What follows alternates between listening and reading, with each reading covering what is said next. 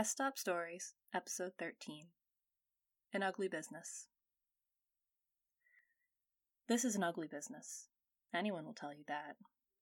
Paranormal investigator, ghost hunter, whatever you want to call us. Fraud is a common one. But regardless of what word you use, it's an ugly business. I'm on a case tonight as I walk through the dim alley toward the quiet, cheery line of brownstones lining Boston's Back Bay roads. It's a cool night, the mist splitting the street lamp glow into shards that scatter across the dark road.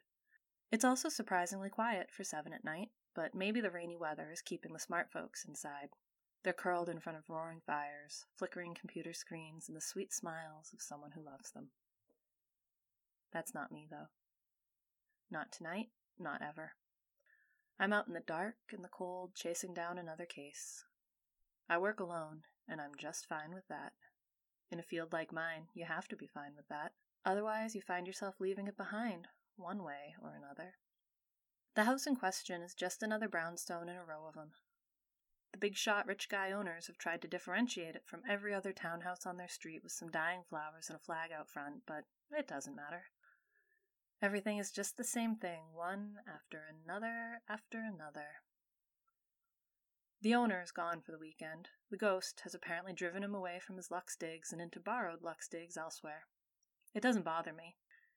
I'd rather have the client out of the house anyway. They're a distraction at best and a danger at worst. Just leave me alone in your palatial home and let me get my job done. Then I'll return to my own overpriced, rat-infested apartment and plan for the next case. I walk in and kick my shoes off at the door. I don't care much for social niceties, but that one seems like common sense, especially on a rainy night. Then I take a few steps deeper into the apparently haunted house. To give the owner credit where credit is due, this house is in fact haunted. I can feel it in my blood as I walk into the kitchen. There's a note on the marble-topped kitchen island telling me to help myself to anything in the fridge. That's sweet, but unnecessary. I'll eat when I get home. He seems to think I'll be spending the night here, which I might, but I'll be working the whole time. I take some time to set up my equipment throughout the house. It's larger than I thought on first glance, with all sorts of small nooks and winding hallways. By the time I'm done, the weak sun is set, and I have to reluctantly turn on lights in order to keep from falling down the stairs and becoming a ghost myself. Stationary equipment settled, it's time for me to start the hands-on part of my investigation. I pull out the spirit box, the screechy little device that allows spirits to communicate through radio waves.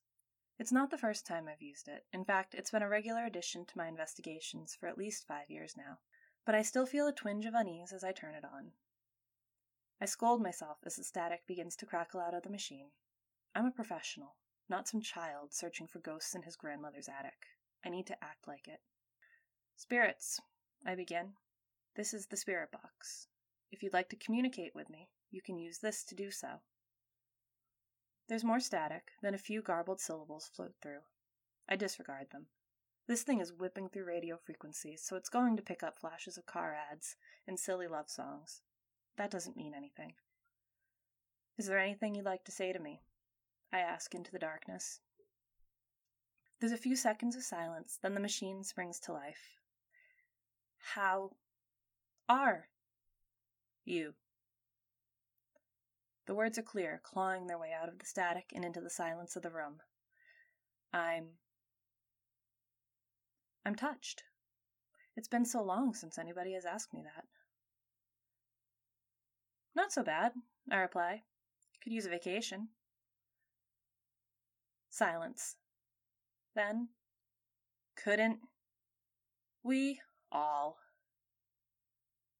I laugh, then settle into chat. Thank you for listening to Rest Stop Stories. We'll be back again next month.